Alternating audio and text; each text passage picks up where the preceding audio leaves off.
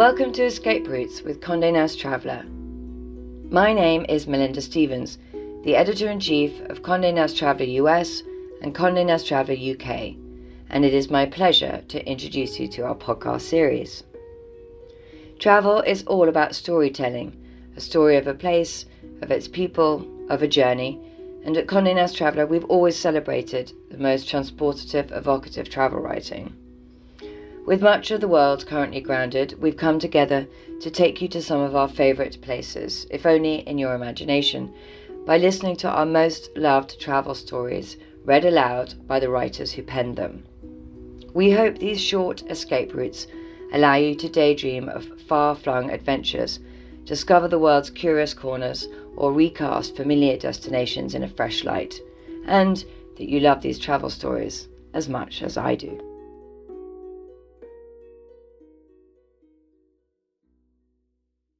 Hello, my name is Horatio Clare. Welcome to Condé Nast Traveller's Escape Routes.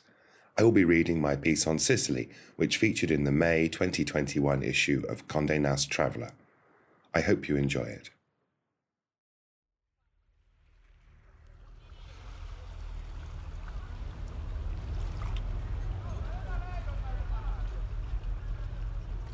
At sunrise, under cumulonimbus like cloud mountains, a trawler leaves Mazara del Vallo. The skipper has her on slow ahead. Between this little Sicilian port and Tunisia, just over the horizon, are fat catches of sardines, anchovies and prawns. There is almost no hurry in this region, none on the coast this morning. The sea has been flat for days. I began my exploration of western Sicily here because Mazara is its ancient gateway and one of the towns I love best. An easy drive from the station or the airport at Palermo along a road that takes you past stunning Greek temples at Segesta, Mazara is the most languid edge of Europe. But the remote and dreamy aspects of Sicily are deceptive. Though I have lived in Palermo, this expedition to the west leads to new territories, to secrets, fugitives, miracles, and eccentricities. How close can you come to finding the soul of a place in a few days? As the local proverb has it, the mouse said to the nut, "Give me time, and I will break you." Time in western Sicily is peculiar. The map of the Mediterranean was once, to many, the chart of the known world. The Levant, the Lebanese shore from which the Phoenicians came, is the eastern rim, and the Pillars of Hercules, Gibraltar and Jebel Musa, the entrance to the Atlantic, the west. South is ancient Carthage, founded by the Phoenicians in what is now Tunisia. Above is Rome, just to the right, Greece, and in the middle of everything is Sicily. Looked at this way, the sleepy ocean front, smelling of evaporating rain on marble pavements, tobacco smoke, fish and seaweed, is not an obscure backwater, but at the root of Western civilization. This docile present is also a distant future of ruins to the Greeks, Normans, Arabs and Bourbons who ruled here. One day, a Sunday like this one perhaps, it will be our distant past, and thus the present has an extraordinary depth. You can observe it in the evening passeggiata, which is an almost sacred custom, a see and be seen stroll taken for its own sake, which I watch from my rented apartment, Sunset Terrace Mazara, a real find, with a huge roof and open-air showers overlooking the promenade. The women wear their hair in thick ringlets. Their dresses are colourful and in gaudy styles that seem to gesture to Constantinople rather than Milan or Rome, which isn't surprising. Until the Arab conquerors came ashore in Mazara in 826 AD, bringing irrigation and astronomy, this was Byzantium's westernmost province. It is also an African shore. Swap the dialect of this morning's joggers, who look as though they only do this once a week for the jokes, for colloquial Arabic, and their noisy joy and loud greeting and extravagant cries would be identical to the dock chatter of Algiers. Everyone appears to be happy, which is unusual for 2020. Last night's showers have freshened the light. Writing about the deep south of Italy, the Mezzogiorno, the land of the midday, W.H. Auden noted that the Greeks called this sun "he who smites from afar." Shadows here, he wrote, are dagger-edged. Falling on rusted balconies and faded whitewash, Mazara's sunlight gilds the lines of Antoine, Papa Francesco, and Danish, fishing smacks tied up at the quay. It grids caged cockerels at the car boot sale, purples the aubergines, and brightens the uniforms of two policemen studying the massive severed head of a tuna floating in the harbour.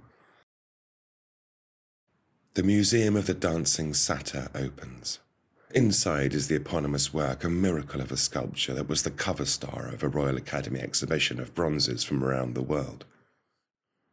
Norman Lewis, the spy, soldier and writer who married the daughter of a Sicilian mafioso and knew and loved this town, claimed that local fishermen had actually caught it in their nets and thrown it back several times before a crew brought it ashore in 1998.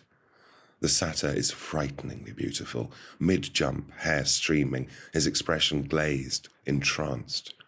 You may have felt his ecstasy one intense night. The genius of the piece is that he seems to feel it for all time.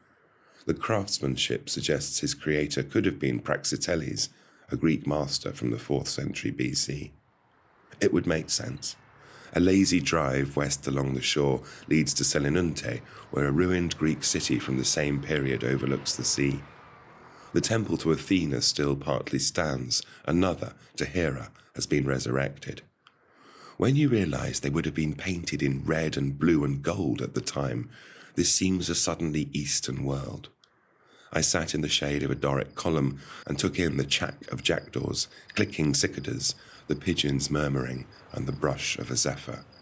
This scape of sound and sensation has not changed in 2,500 years. On the beach, the first restaurant is Lido Zabara, a blue and white shack where non-vegetarians should try spaghetti con ricci, sea urchins. The Arabs are thought to have introduced pasta to Europe, the perfect campaigning food. The esculent marine richness of the ricci is aromatic and sexy, a quintessential Sicilian flavour. In The Siren, a wonderful short story by Giuseppe Tomasi di Lampedusa, a Greek professor recalls his love affair with Ligeia, a mermaid. She ate nothing that was not alive. I often saw her rise out of the sea, delicate torso sparkling in the sun, teeth tearing into a still quivering silver fish, blood running down her chin. If you were to see a mermaid, it would be here, in these waters Lampedusa described as the colour of peacocks. His novel, The Leopard, one of the greatest of the 20th century, has at its centre a journey undertaken by a noble family to their country palace in the hills in 1860. It was the year Garibaldi began the unification of Italy with the toppling of the hopelessly decadent Bourbon kingdom of the Two Sicilies. The golds and browns of Luchino Visconti's 1963 film of the book, starring Burt Lancaster and Claudia Cardinale, are the perfect visual preparation for an expedition to this region. One of the book's insights is that everything in politics must appear to change so that everything may remain the same. A phlegmatic and very Sicilian point of view. It was time to turn my back on the sea and go in search of the heart of the West, which hides somewhere in the burnt hills.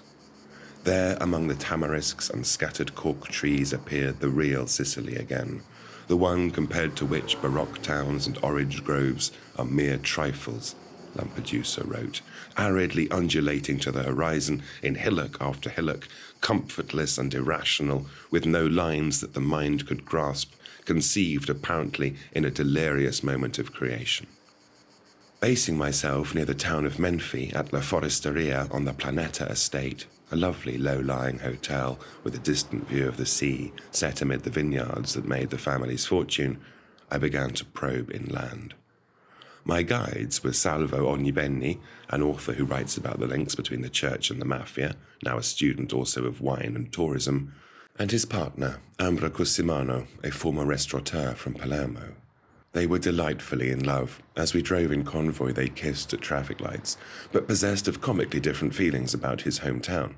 Menfi, an old agricultural centre atop a low hill. "Menfi," he cried, "the sea is more blue here. The air is the freshest in the world." "Menfi is terrible.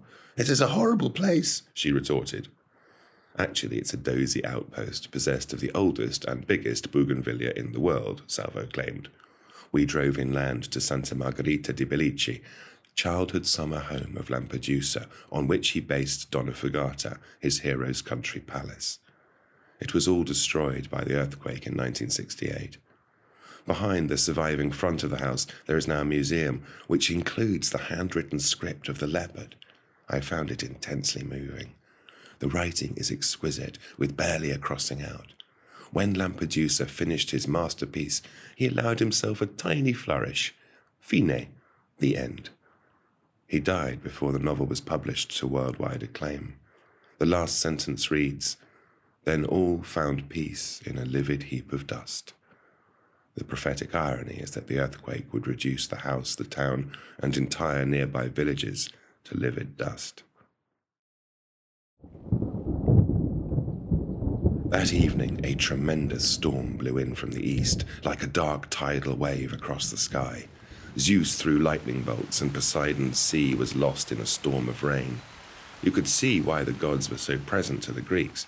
There is nothing distant or restrained about the elements here. In the morning, I took the winding roads to Poggioreale, which was abandoned after the quake. Fenced off and roofless ruins collapsed into empty streets. I climbed in, but a swollen silence and the stare of a half-blind dog drove me back. Footsteps in one of the houses, a ghost banging a door. There are many spectres in this landscape. The current head of the Sicilian mafia, Matteo Messina Denaro, or Diabolic, is hiding hereabouts, Salvo said, probably near Castelvetrano, the gangster's hometown. Sicilians delight in the overlaps and ambiguities between what is seen and what is hidden, what is known and not.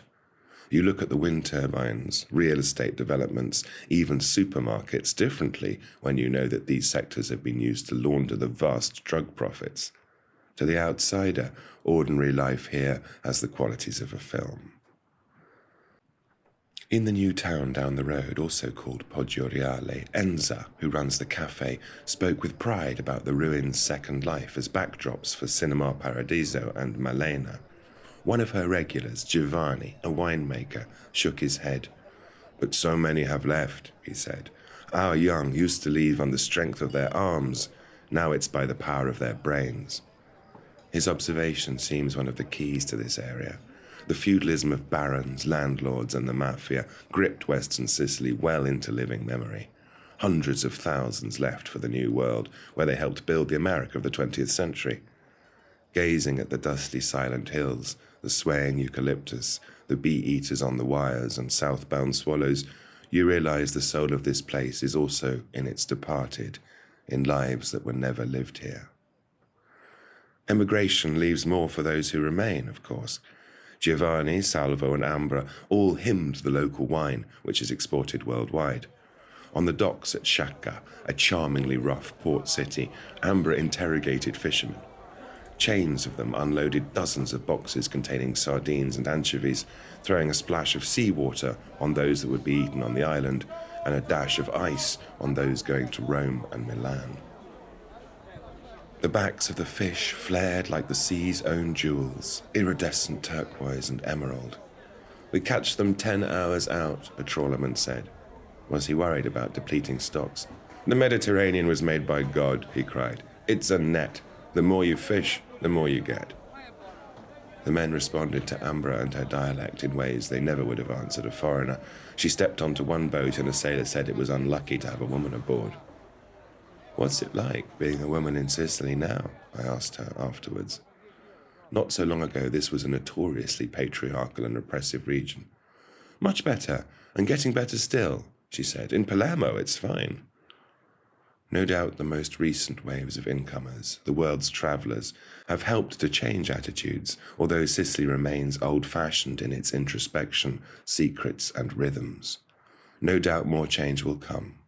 In the new abnormal, the island offers a peerless perspective on spans of time, flavours of life, the complex relationships between people and place. I drove back along roads slurred by thick mud and clods of soil from tractor tires. The tarmac was wrinkled like the skin of an old man's neck, lumps and bumps, as though the earth below was alive, animate, only half asleep.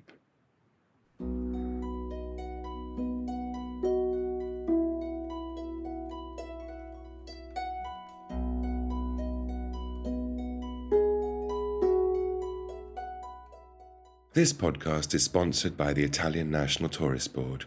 Italy is the go-to destination for every season, steeped in centuries of culture, legendary food and wine, and landscapes.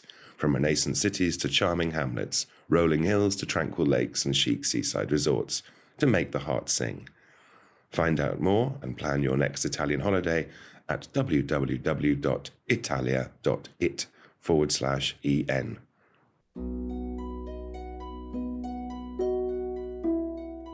We hope you enjoyed our Escape Routes podcast.